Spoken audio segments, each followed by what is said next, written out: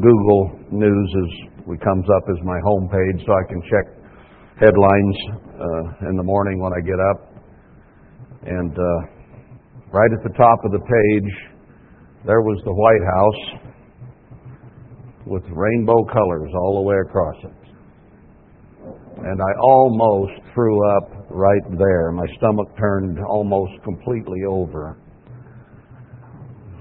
The rainbow of obviously representing gay pride and the gay way, and the blasphemy and the abomination toward God. I'm sure you've heard by now that the Supreme Court issued an edict that gay marriage, that's an oxymoron. There is no such thing as far as I'm concerned, or God is concerned, is now available in all 50 states. We are in the days of Sodom and Gomorrah now officially. And how long will it be before God's judgment drops? It can't be very long. Just a sad thing. And you know, you can't point anything at the White House other than maybe a personal camera without having being scrutinized and without having approval to do so. So on some level, our government approved bathing the White House as a rainbow all the way across it. So that was an official thing that was done. You couldn't do that without permission. And Fox News has just made a statement that we will be facing guerrilla warfare in the very near future. Now that's a strange thing for Fox, a very, very liberal program to admit to, but perhaps the powers that be are letting us know a little bit ahead of time that their plan is to institute things soon. What soon means, I don't know for sure, but guerrilla warfare actually implies civil war is what it implies. But there are people who will not go along with what the powers that be want done, and therefore will fight in war against the government, and that's essentially civil war. Our peoples fighting each other. There is a scripture in Isaiah we've read several times that talk about you'll hear a rumor in 1 year. Is it 29? Somewhere right in there. And then the next year, war in the land, ruler against ruler. So even among the powers that be, there will be warfare when this thing breaks out, ruler against ruler, not just people against the government. And even now, with the ruling by the Supreme Court on gays, some in the government agree with it, and one Supreme Court justice who was against it wrote a dissenting opinion. So even within the Supreme Court, there are very strong feelings for and against. So that's ruler against ruler.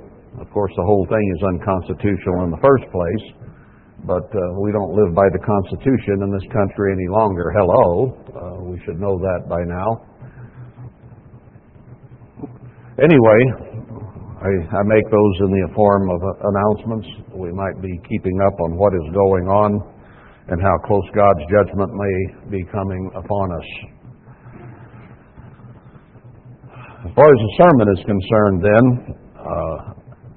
I'm approaching a subject which has caused a great deal of confusion, both out in the world as a whole and within the church as well.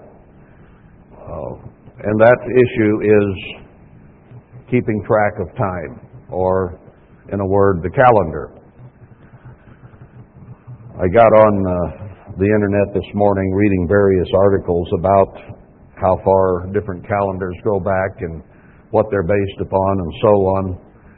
And I'll tell you what, that is a morass of confusion. You enter a swamp when you start discussing calendar, and I mean even up to thousands of years ago, hundreds of years ago, as people have tried to deal with keeping track of time. We currently have a 365 and roughly 1/4 day year. But it's not that, alone, it is 365 days, 6 hours, and so many minutes, and so many seconds. Now make that divisible by 12 to get 12 months. Some calendars used to have 10 months. They were longer, but they were 10-month calendars. There have been all kinds of ways devised to try to keep track of time on a logical basis and not have the calendar drift out of season. And it's been a major problem. The Romans devised calendars, the Babylonians devised calendars, and then the Catholic Church became alarmed that they saw Easter drifting further away from the spring equinox. So they amended the Julian calendar and produced what we call the Gregorian calendar today. That was in 1582 that was established by Pope Gregory the 13th. So the calendar in everyday use now across the world, essentially, is the Gregorian calendar. It took several centuries for everyone to adopt that, and Greece didn't even adopt it until 1927.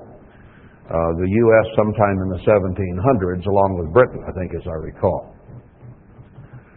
But because the Protestants were fearful that the Catholics were trying to draw all the Protestants back to Catholicism by use of the Gregorian calendar. So there were all kinds of didos that went on. What you actually have in the heavens is you have a new moon conjunction every 29 or 30 days, and it varies through the year. Some months 29 days, some months 30 days.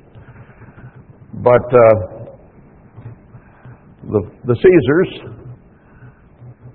amended the calendar because I think it was Augustus first that took a day away from February and added it to August so that his month would be longer than anyone else's. And then Julius saw that later and took another day off February and added it to July so that his would be just as long as Augustus's. So you have the pride and the vanity and the ego of rulers, and that threw the calendar into even further turmoil. I can't remember who was first, Julius or Augustus. It doesn't really matter. But those are the facts of the matter of what happened. So February shortened, and those are lengthened. And then they have other months that also have been assigned 31 days, some 30, and one 28. So the Gregorian calendar is a confusion, and they see no real answer to the problem. So if you want to know where the calendar you use every day came from, it was instituted by the Catholics to keep Easter when they wanted it. That was the main purpose involved in the situation. And the reason that it was drifting is that the year was slightly too long. And they recognized that. So with the longer year, 365 and a quarter plus hours, plus minutes and seconds, it caused drift in the calendar they were using. The Gregorian calendar is also totally a solar calendar. It is not lunisolar, but solar. We'll see how that fits with the Bible in a little bit. So, going back hundreds, thousands of years, man has struggled with keeping a calendar that kept correct marking of time without drifting out of season. We thought in the church years ago that there was a perfect 19-year cycle because the Jews had decided, based on the 365 and a quarter and their prejudices, that out of 19 years they would declare 7 years as leap years to keep things in balance and from drifting. But lo and behold, there is no such thing as a heavenly 19-year cycle. There is an approximate every 19 years, But it too is not exact and is longer than 19 years by, I forget how much, and it doesn't really matter, the technicalities of it. But it isn't exact, and it also continues to allow a drift out of season. And the Jews are concerned about that because in so many centuries from now, they will have drifted far enough away from the vernal equinox that they don't know how to adjust it. So it's on their calendar and on their minds and in their conferences of what do we do about this. So you can see it's been kind of a knotty thing.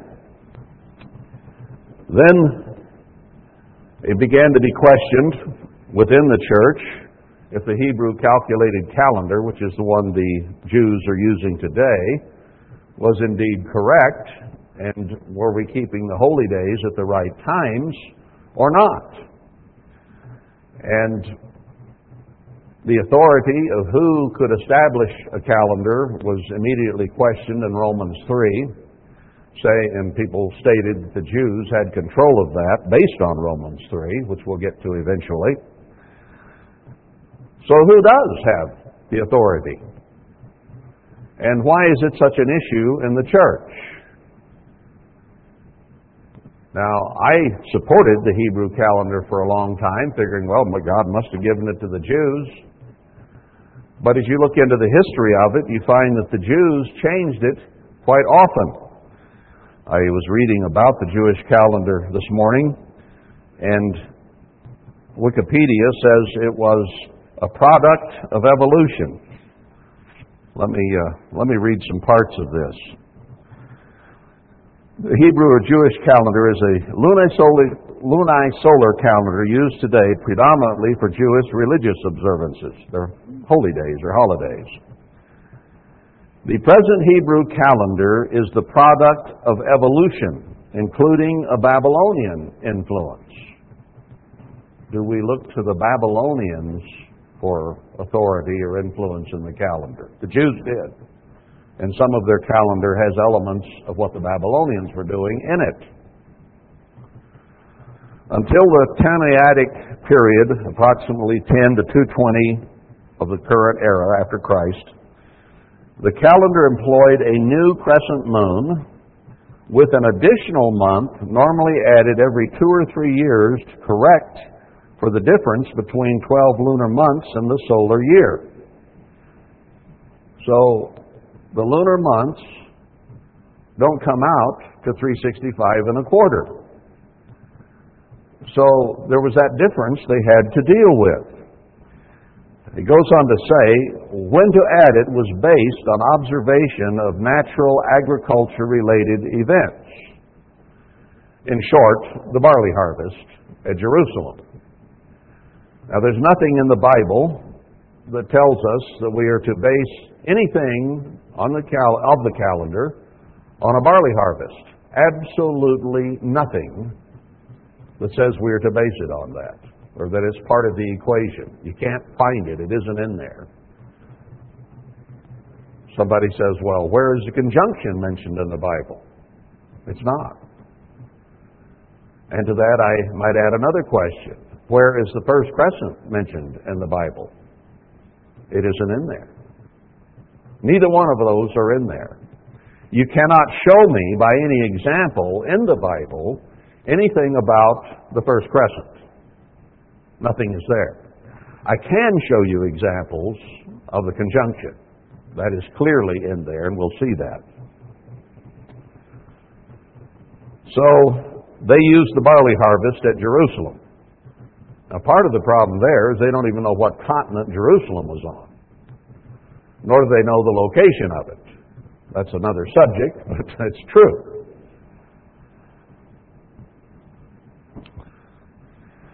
So, through the Amoraic period, 20 to 500 of the current era, and into the Geonic period, this system was gradually displaced by the mathematical rules used today.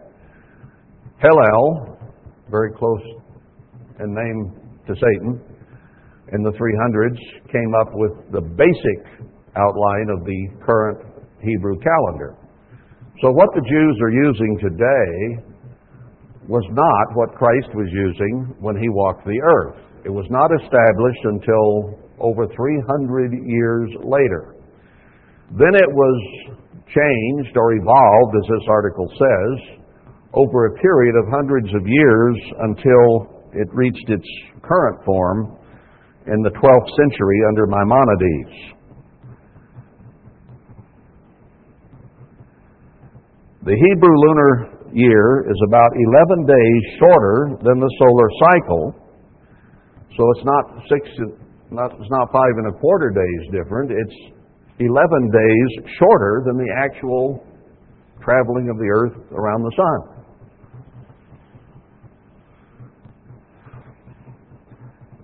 So it's 11 days shorter than the solar cycle and uses the 19-year Metonic cycle to bring it into line with the solar cycle, with the addition of an intercalary month every 2 or 3 years. So what they realize is that the year and 12 months, according to the moon, don't add up to a correct marking of time. So they add a 13th month every 2 or 3 years for a total of 7 times per 19 years. And the 19-year cycle, I've already said, isn't exact. But that's what they've chosen to do, is add a month when they feel like it, 7 out of 19 years. Even with his intercalation, or adding of a month, the average Hebrew calendar is longer by about 6 minutes and 40 seconds than the current average solar year. So that every 217 years, the Hebrew calendar will fall a day behind the current average solar year, and about every 231 years, it will fall a day behind the Gregorian calendar. So that's a drift that they're worrying about. Even with their present system, every 200-some years, it drifts away a day. And they don't know what to do about it. So it's a very complicated thing. I hope I'm not already losing you. Just talking about how complicated the world and the Jewish people and the situation they have really is. It's a very difficult thing. 365 1/4 plus minutes and seconds is simply not divisible by anything, and creates all kinds of problems. Now, some in the Church of God have realized that the Hebrew calendar is not correct in many, many respects. And not only is it not mathematically correct and does not keep track of time properly and drifts out of season, to that, to add insult to injury, they have decided that they will make extra rules that are certainly not in Scripture anywhere. And if they don't like a day that their calculations would put a holy day, they will simply postpone it a day or two to get a day that they like. The particular issue with them is they don't like back-to-back Sabbaths. And the main one they don't like is atonement, let's say on a Friday, followed by a weekly Sabbath, or a weekly Sabbath followed by atonement on Sunday, whichever comes. That they truly despise. They don't really fast anyway, so, but that's another matter. So they have added postponements. If they don't like the way the heavens or what the heavens say, they change it to suit their own purposes. So they mainly focus on the fall holy days and move them around by a day or two on a regular basis. But then in the springtime, they've made so many adjustments in the fall that they can't make those postponements in the springtime without doing violence to their calendar. You can only make so much adjustments before it throws the whole thing off. So they stick with postponing mostly in the fall and when they can get away with it in the spring. So they don't have holy days back to back, or Sabbath and a holy day. There's nothing about that in the Bible. Nothing. Nothing. So it's something of their own devising. Now you do realize, the end of Matthew 22, Christ essentially disfellowshipped the Jews. That's what it says. I'll have nothing to do with you until you accept those whom I have sent, which was the apostles. And he berated them on a regular basis for not following God's way, for not doing what God says, for changing things around according to their own traditions, and called them a real heap of ugly names, if you can recall some of those that are in the Scriptures that he called them. Really set them off, upset them terribly. But he called them snakes and sons of their father the devil. Do you look to that for authority? Does Romans 3 go beyond that and give them authority on the calendar anyway? Let's go to Romans 3 for a moment. I didn't intend to put it in here right now, but since we're discussing it, let's go back there. In the light of what they are doing and the church using this as authority, and then we'll go from here to a real authority that tells you who can follow the calendar, I guess is a better way to put it. The calendar that God made. And we'll see what that is. So, Paul is explaining in Romans 2 to the Romans who were not Israelites that the Jews were given the truth through Abraham, through Moses later. Abraham wasn't a Jew, but they came through Judah later on. But he says at the end of chapter 2, verse 28, he is not a Jew, which is one outwardly, neither is that circumcision, which is outward in the flesh. It means nothing. But he is a Jew, which is one inwardly, and circumcision is that of the heart, in the spirit, not in the flesh, whose praise is not of men, but of God. So he's essentially saying the physical circumcision the Jews were using means nothing spiritually today. It is a physical exercise that is not necessary, needed, or even advocated in Scripture. But circumcision of the heart certainly is. So he's explaining that true Christianity is a spiritual designation, not one of the flesh or by blood. What advantage then, the question is asked, does the Jew have? If his physical circumcision means nothing, what advantage does he have? Or what profit is there of circumcision? He's already said that doesn't mean anything. Much every way. They do have an advantage, Paul is saying here. Chiefly because that unto them were committed the oracles of God. Now the oracles of God here is logion and of logos, and it means really the sayings of God. God's words. Well, where are God's words? Did the Jews just simply remember them all? All the things God had ever said to anybody? Whether it be Noah or Abraham or Moses or any of the figures in the Old Testament? Did they remember and know everything God had ever said to all the prophets? No. Well then, what did they have? They had the Old Testament. They had the words that God had inspired Moses and Isaiah and Ezra and Jeremiah and Ezekiel and various other ones to write.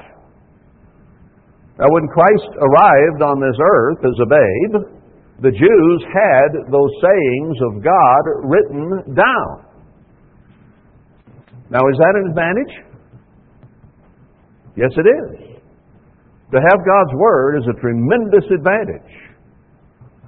Now, did they make proper use of the advantage that they held? That is Let's read on. They had the sayings of God. Belief make the faith of God without effect. Maybe they had the words of God, but if you don't believe them, what good does that do?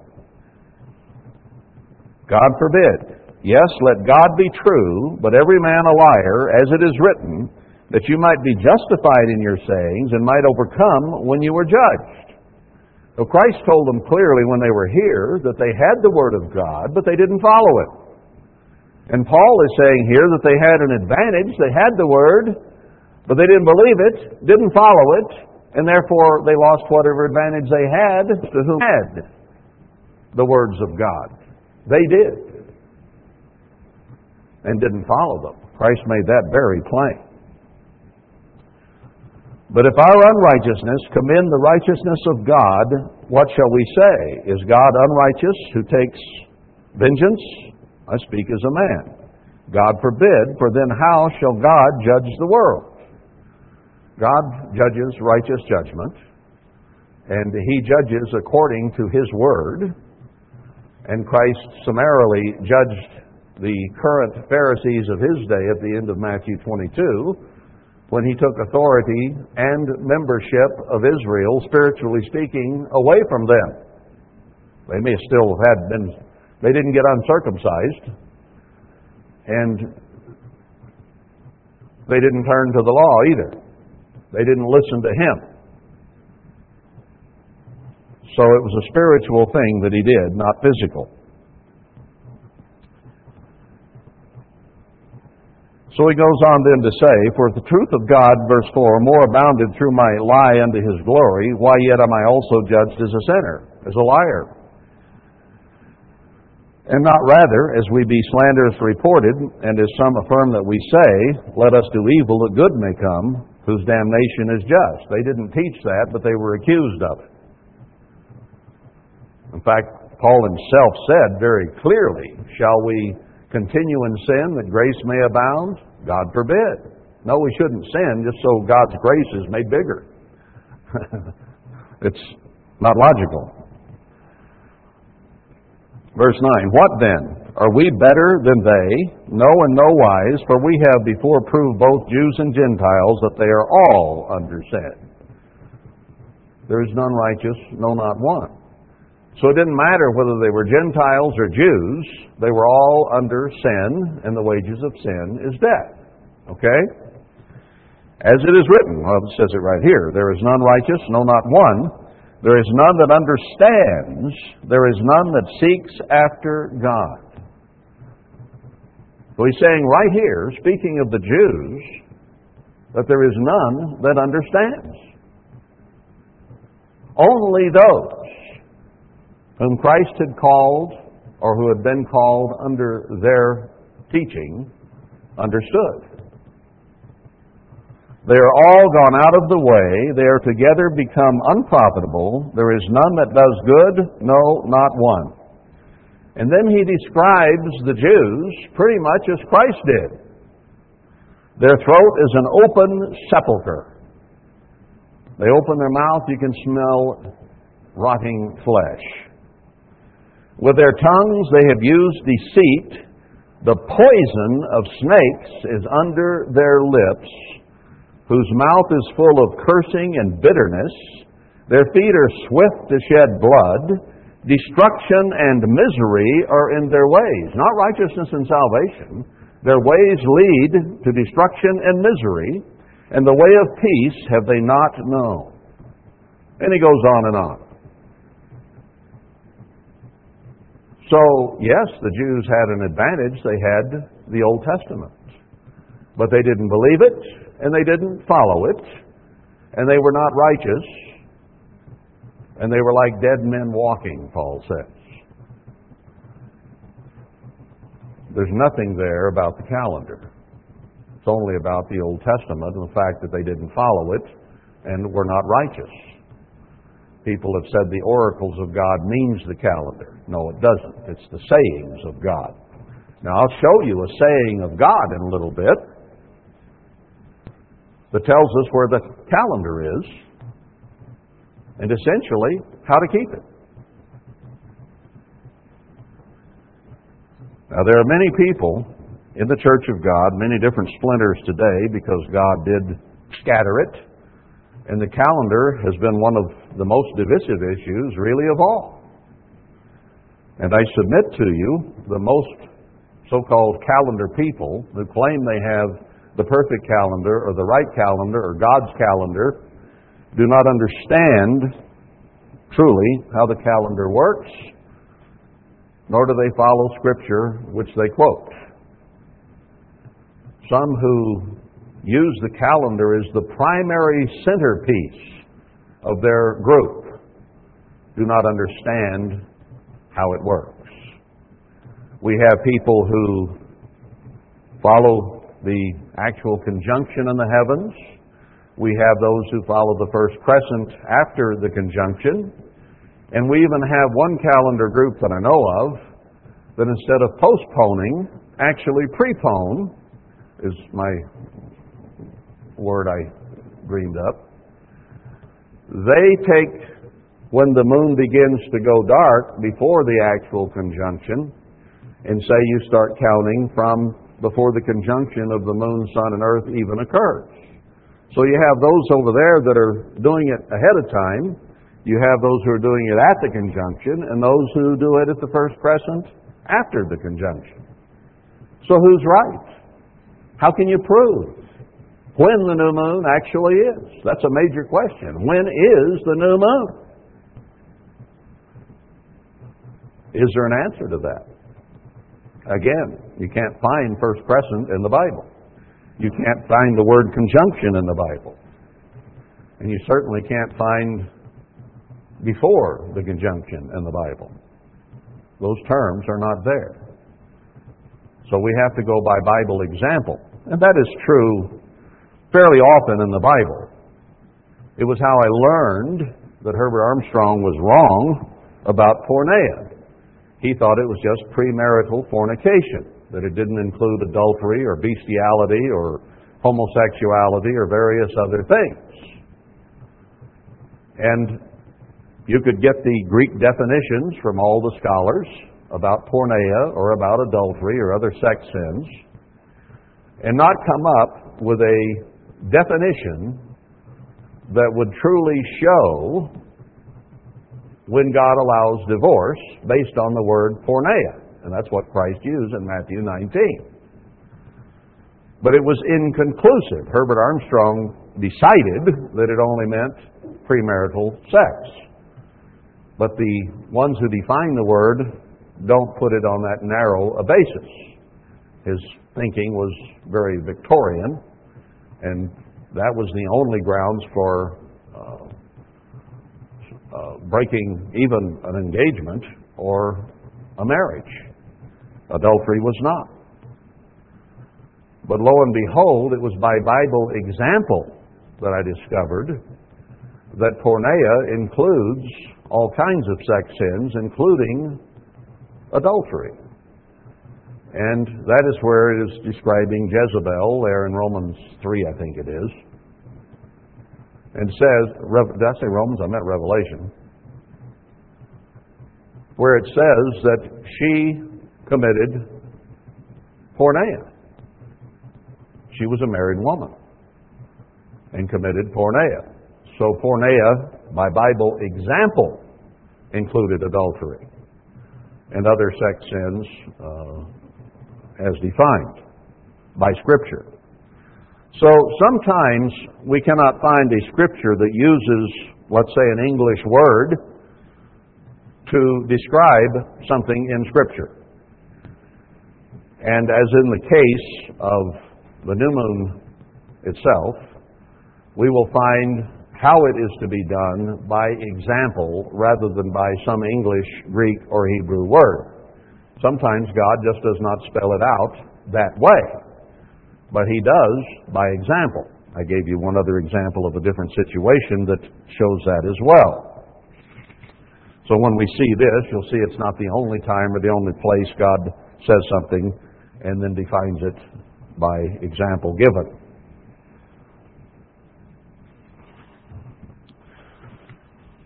Now, I hope I can clear up some confusion that is in various churches of God, and even questions that have been asked here from time to time about how it all comes together and what works and what does not work and what is legal and what is illegal.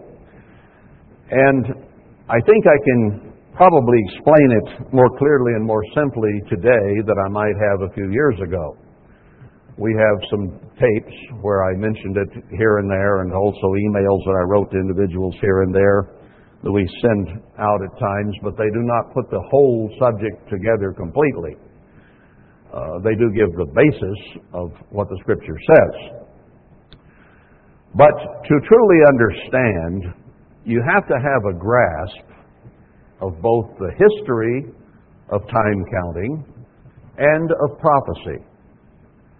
Once you understand the historical record from the very beginning, and you understand how the prophecies work, you have a basis for understanding how to deal with what we have today that is so confusing and has confused whole empires and nations and peoples as well as church people.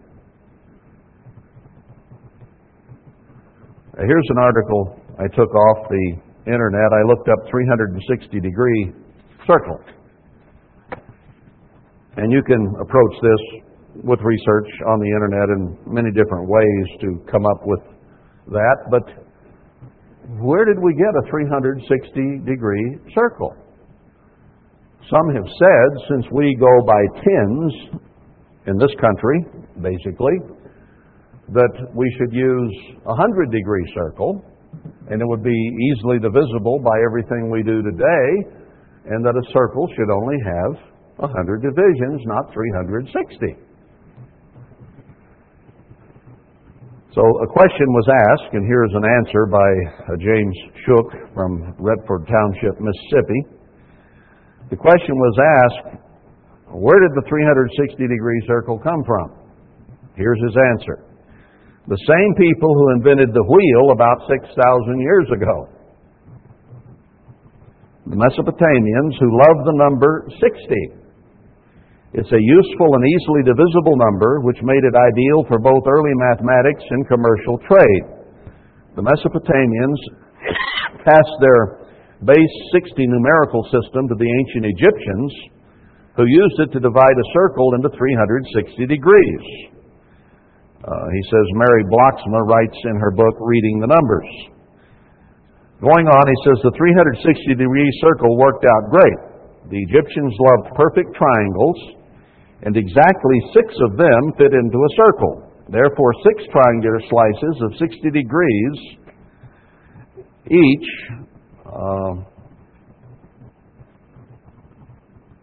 5.25 days. Since then, the 360-degree circle has more than stood the test of time. It has made its mark on time itself. When time was first recorded on the face of a circle, it was an easy leap to divide hours into 60 minutes and minutes into 60 seconds. So he says it goes all the way back to man's experience 6,000 years ago. Now, here is another article from WonderQuest. It says the 360-degree circle is 4,400 years old. Now, bear with me. The 360-degree circle was known a long, long time ago, and it has an impact today on calendar. The question is asked here, why does a circle have 360 degrees? Why not 100 degrees? Also, why is a degree 6 minutes, 60 minutes, and a minute 60 seconds? She says we delve back to arrive at a probable answer. It says a line of ancient peoples, Sumerians, Akkadians, and Babylonians who lived in Mesopotamia, now southern Iraq, invented writing, observed the skies, note that, observed the skies, and invented a 360-degree circle to describe their findings. When they examined the skies, they found something there that caused them to make a 360-degree circle. It came out of the heavens. That is a key point to keep in mind. Okay? Because it has heavy impact. About 3000 BC, the Sumerians invented writing.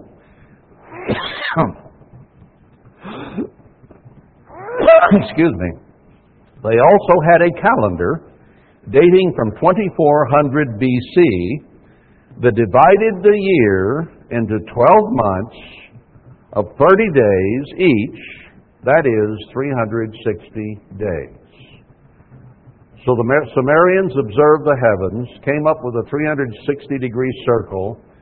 Then they came up with a year divided equally at 12 months, 30 days, 360 days in a year. That was a reality that they had seen, that they observed. The Sumerians watched the sun, moon, and the 5 visible planets. They did not try to understand the motions physically. They did, however, notice the circular track of the sun's annual path across the sky and knew that it took about 360 days to complete 1 year's circuit. It says about here. It was 360. Consequently, they divided the circular path into 360 degrees to track each day's passage of the sun's whole journey. This probably happened about 2400 BC. That's how we got a 300-degree circle and a 360-degree or day year, according to her. I think it happened before that, but what I did turn up in a quick look at some different sites was that they recognized that it went back at least that far. So you can find more to go with that very easily by getting on the internet. Now, the church recognized decades ago, I remember hearing when I was a kid, about the prophetic year. You ever heard that expression, the prophetic year? The church used it quite a bit because they recognized there was a Gregorian calendar that we use every day in our business. But the Bible mentioned a different length of year.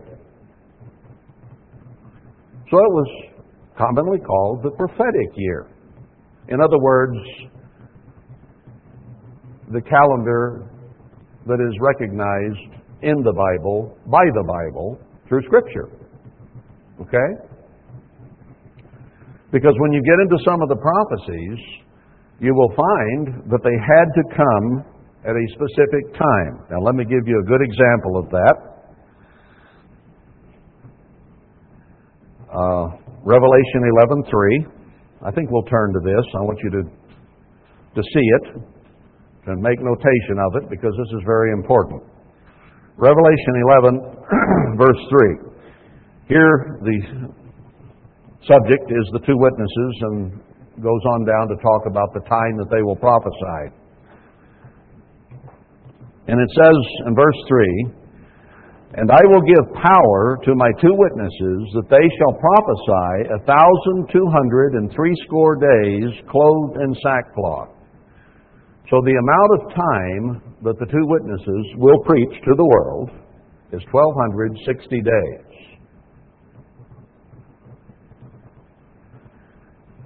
That starts on the day the abomination of desolation is set up in the temple. You can go to Daniel 9 and see that because it says that that is set up at the time 70 weeks after the giving of the order to build Jerusalem. Also, Matthew 24, verses 15, 16, 17, right in there. It talks about when you see that abomination set up, that is time for the church to flee to a place of safety where they will be nourished. You see that in chapter 12 of Revelation. Verse 14, "And to the woman were given 2 wings of a great eagle, that she might fly into the wilderness, into her place," that's Zion, "where she is nourished for a time and times and half a time from the face of the serpent. Now, the Greek will show you that time and times, time represents 1 year, times 2 years, so that's 3, and a half a time is a half a year. So the period of the two witnesses beginning their preaching of 1,260 days is also the same time that the church is in her place for 3.5 years. Now, Revelation 11, verse 2, just before verse 3 we read, it says, "But the court which is without the temple leave out, and measure it not, for it is given unto the Gentiles, and the holy city shall they tread under foot 42 months." So the abomination is set up in Jerusalem, and the times of the Gentiles start then and go for 42 months. Same day, the two witnesses start to preach for 1,260 days, and the church goes to safety for 3.5 years. Now, all those three have to fit together to all be talking about the same period of time. The only way you can have 42 months, 3.5 years, and 1,260 days is if you have a 360-day year. That's the only way it can happen, that it can be properly divisible into 360. 365 and a quarter plus hours or minutes and seconds will not work. Now, what that tells me is that prophetically speaking, the heavens will change. They will go back to a 360-day year. That way, we can have that period of time that is all three of the things that the Bible mentions. Why did God put it that way? Why didn't He just say 3.5 years 3 times? Or 1,260? Or why didn't He say 42 months 3 times? Why did He make it 3 different ways of counting the same amount of time? I think He did it on purpose to show this. So He's going to change our present day configuration of sun, moon, and earth to make a 360-day year. It has to happen at least by the day that the abomination of desolation is set up in the holy place there in Daniel 9 and Daniel 12 and Matthew 24. Has to happen by then in order for those 3 delineations to actually occur as Scripture says. Will it be announced by God's church before it happens? I think there's a good possibility of that so that God can show where He is working. Maybe the witnesses themselves will make that announcement. And God will tell them when and how He is going to do it, or show them in some way when He's going to do it and cause them to announce it. And then when it happens, the world will have no excuse. If it just happened, they'd say, well, Nibiru did it or something. Or a comet passed by and it shifted it to 360. But if it's announced ahead of time and then happens, they're without excuse. That's what leads me to believe that God will probably most likely do that. So looking at prophecy, we can see that the prophetic year has meaning and has to occur in order for the prophecies to be fulfilled. Now, does that mean that there was a time in history when we had the same thing? We've already seen from worldly sources that the Sumerians, the Egyptians, various ones recognized a 360-day year and a 360-degree circle. Now, let's go back to, well, let me add a thought here.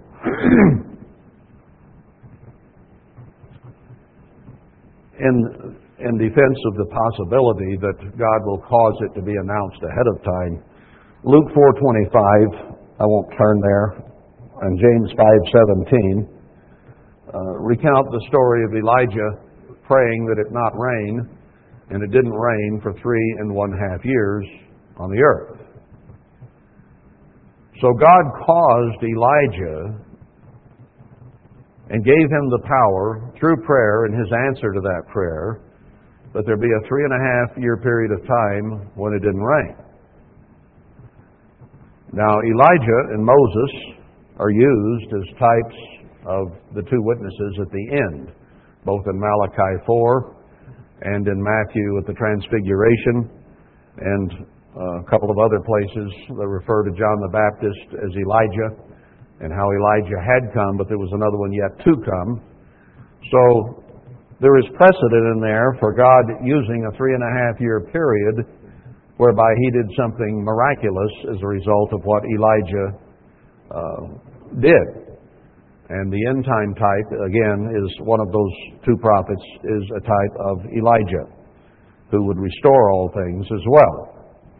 So I think we have some precedent in the Bible for that premise to be true about the announcing ahead of time the 360. Now let's go to Genesis 1. Now, I think all, if not all, certainly a very high 90s% of people in the church who claim the Hebrew calculated calendar is incorrect and not a proper guide, come back to Genesis 1:14 and use it as authority to provide a calendar of their approval, let's say. Now this is in, of course, a beginning, when God recreated the heavens and the earth. They were without form and void. There was already an earth here. It says that. The earth was without form and void. Darkness was upon the face of the deep, so the seas were there. Land was not visible. But the earth was here when God began this creation in Genesis 1. So the earth could have been here for millions, billions, trillions of years. I don't know. Have no idea when he made it. He doesn't say. But it was here when he commenced in Genesis 1. And from Genesis 1 forward is the only record we have and the only record we need. We are only interested in the period of time from man's placement on the earth in terms of salvation and the future of God's kingdom. Anything that was before that really does not matter to us. Now, we do have a record of Satan's rebellion against God and chaos and war in the universe. He does briefly mention that. And perhaps that's when the earth became without form and void and became dark and no land, just water and darkness.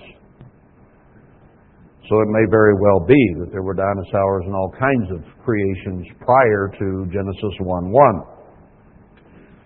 But here God said, let's have a little light, first of all.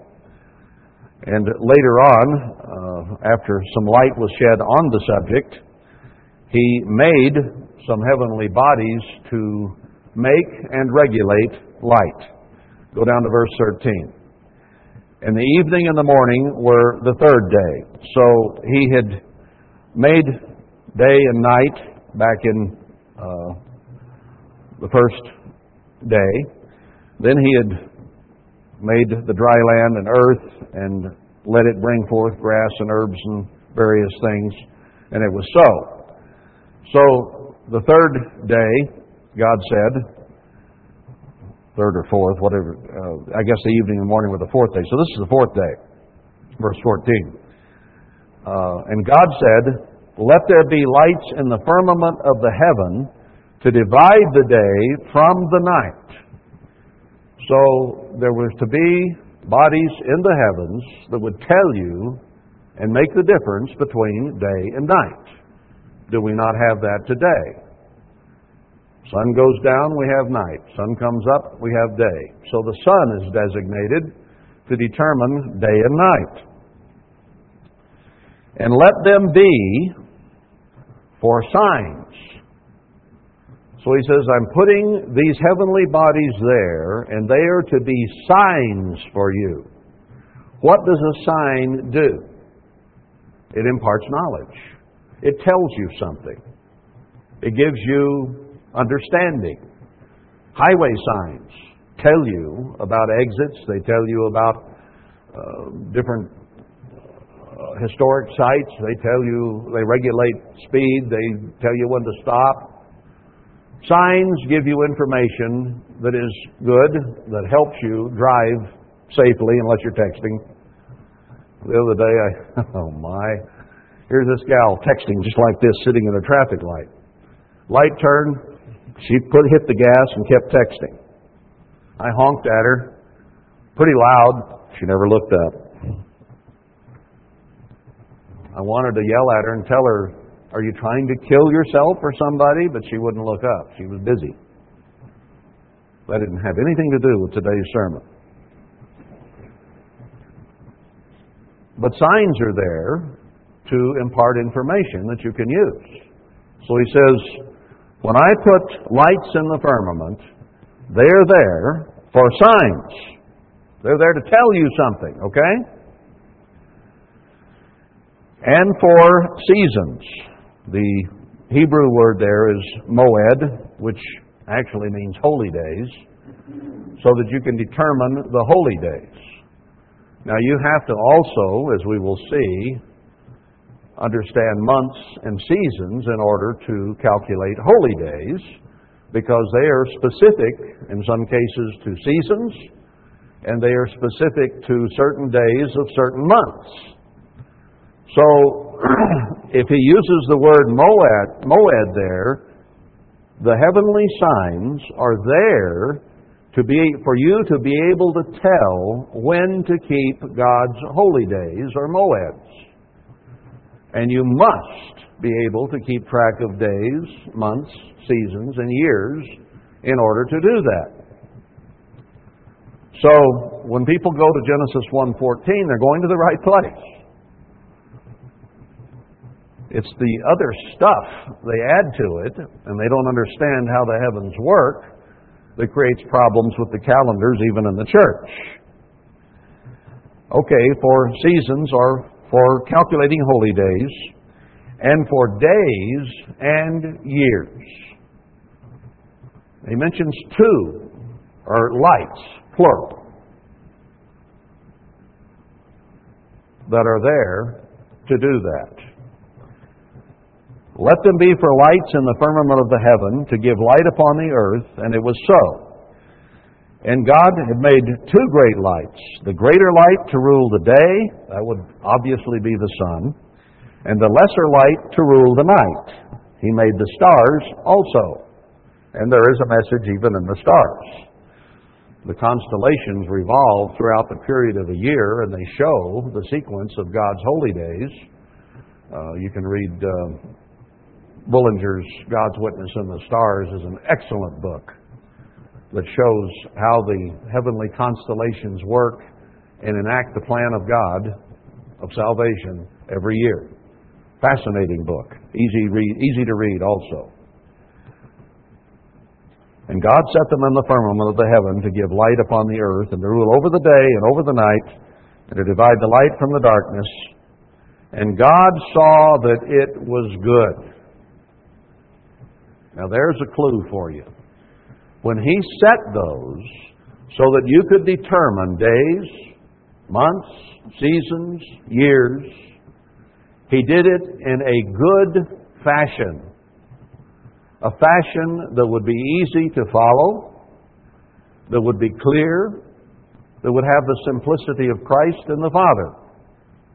It would not be a complicated, difficult thing to follow, to determine. Time, the passage of time, and how to count holy days then. It was good. Now look at what we discussed earlier with the Gregorian calendar, the Hebrew calculated calendar, Babylonian, Roman, whichever one. There's calendars all over the world. Chinese had them, Mayans had them. Everybody had their own calendars. And they all dealt with the problem of 365 and a quarter minutes and seconds that it takes for the sun or the earth to go around the sun, completing a year. No end of complications. Could you say that what we are dealing with today is good? It's simple, it's easy, it works, there are no questions, easy to follow. I don't think so. And what we've already discussed shows how complicated and difficult it's been over the years, and how many times they have revised the calendar because it would drift one way or another, or they didn't know how to divide it up, or they added months, or they added a date of February every fourth year, and all kinds of things they've done to try to figure out how to keep a proper passage of time. It's not good. It's awful. It's difficult. It's divisive. It creates divisions in the world. It creates divisions in the church. It's not good. That tells me that what God originally created and He called good had to be different from the confusion and frustration that we have today. It had to be different. Now, we've already seen from worldly sources, and there are many more that I didn't go to, that say that the 360-day year or calendar used to exist. Even the Sumerians and various ones, the Egyptians, recognized that. So if they did Israel? Was it known? What kind of calendar was it? Now, people who support the Hebrew calendar say that God whispered a calendar into Moses' ear, and therefore they knew how to keep track of time, and gave it to the Jews as part of the oracles of God. Now, is that what we just read? Genesis 1:14?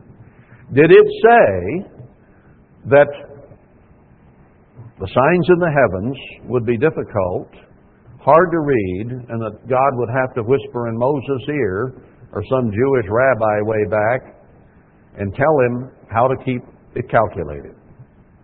And then they got so frustrated with that Hillel made up a new revised Hebrew calendar, 300 AD plus. And then Maimonides kept working on it because there were still problems. And by the 12th century then, he had the current Hebrew calendar finally figured out as it is today. But they still have difficulty because they don't know what to do with the 217 and 230, whatever it was, 32 years, whatever it was. Because it'll drift a day away from the spring solstice in those 217 years, and away from the Gregorian as well in 230-something. So if God whispered it to the Jews, why have the Jews been so confused? Why haven't the Jews been able to follow the same calendar all along if God gave it to them? Why the confusion among the Jews themselves? That doesn't make any sense to me. If God gave them a calendar, then they ought to still have it. And they shouldn't be scratching their heads about why it doesn't work. And they don't have a solution.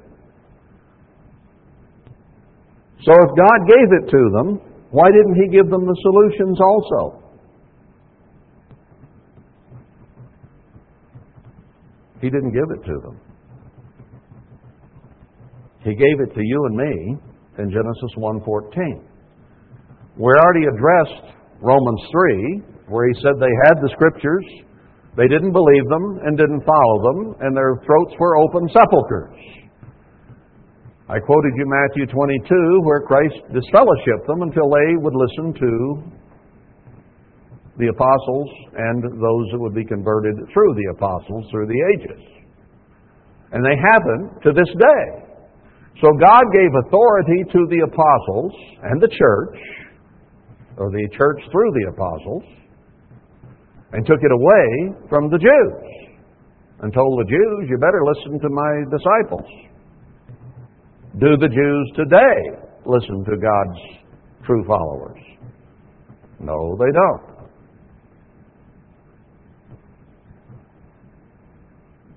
Does it appear then that the Jews are in authority with the calendar and have all the answers? No. The very fact of history shows that they didn't have the answers, couldn't find the answers, finally came up with some kind of a corrupt thing that doesn't follow Genesis 1:14, and if they don't like even the proximity to Genesis 1:14, they change the days to fit their prejudices. Now, where would God give authority like that? What if He did it with the Sabbath? You know, the Sabbath really, man, all the companies these days work on Saturday and they take off on Sunday, some of them. And I'll lose my job if I start keeping Saturday instead of Sunday. So I think it would be convenient, really, if we just move the Sabbath to Sunday. That would work out better for us. So let's just postpone it one day, from the 7th to the first day of the week. Calendar even says it's the 7th day, Sabbath. But if the Jews can postpone Feast of Tabernacles or Atonement by a day or two, why can't we postpone the Sabbath a day or two? Because we like it better and it fits our schedule better. Isn't it really the same thing? Huh? You can't postpone what God has set in the heavens. You can't do it. God set it. You must learn to read it. You must understand it. And then follow it, because that's what it says here. Now, He gave this to Adam and Eve. He gave it to you and me. It is a constant, continual record written in Scripture, which is profitable in all things for us. So what God wrote here was to tell us how to be able to count the holy days and time. Therefore, He gives you, He gives me, authority to read the clock in the heavens. That's what it is a clock that tells days, months, seasons, and years. We can't alter it. We can't change it. We can't postpone anything. But it is for us to understand and read, and then follow what it says to do. Now, I'm getting out of time to continue this, but that's a good place to truncate this sermon, is to show that there is authority in the Bible to follow what is in the heavens. And in fact, that is exactly what we are told to do. We've seen nothing here about barley harvest, have we? Look that one up. See if you can find where it says that you're to use the barley harvest to determine Passover. It's not in the Bible. It's not there. There is one reference to the barley harvest in terms of Passover, but that's not what it says. We'll get to that. It's all up there. The calendar is not in barley. The calendar is on anything on earth. The calendar, as stated right here, is totally in the heavens. All you need is what's up there to determine holy days. And that requires days, months, seasons, and years. It's all right there. How many people understand how it works? How do they know how to follow it? Now, we have seen that historically, there is record of a 360-day year. We have seen that prophetically, it has to occur again. Next week, God willing, we'll begin to go, or do I speak next? Yeah, I think I speak next week. we'll begin to go into how to understand it, how to read it, and know how to follow it. Because just knowing it's there doesn't do you any good unless you know how to read it and what to do with what the heavens are telling you. Not only that, we have some adjustments that came along. If it were indeed a 360-day year, indivisible easily by 12 times 30, it was quite an easy thing to follow. But did it change? Obviously, if it was 360, it has. Now we got 365 and a quarter plus, and we don't know what to do with it. So we have to do the very best we can to get back to God's original intention. That is what we do in everything. If you notice, Herbert Armstrong went back to Genesis 1 over and over and over. It didn't matter what the subject was. He would go back to Genesis 1 to 3 to find out what God's original intent on virtually anything was. What did God originally intend? And he was correct about that. What did Christ, for instance, tell the Pharisees? Moses allowed you to divorce and remarry and do all these kind of things that you do, but in the beginning it was not so.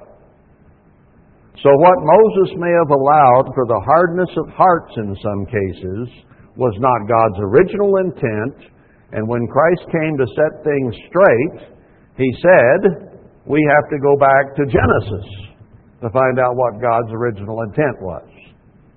So when it comes to the calendar, that's precisely where we have to go. Genesis 1.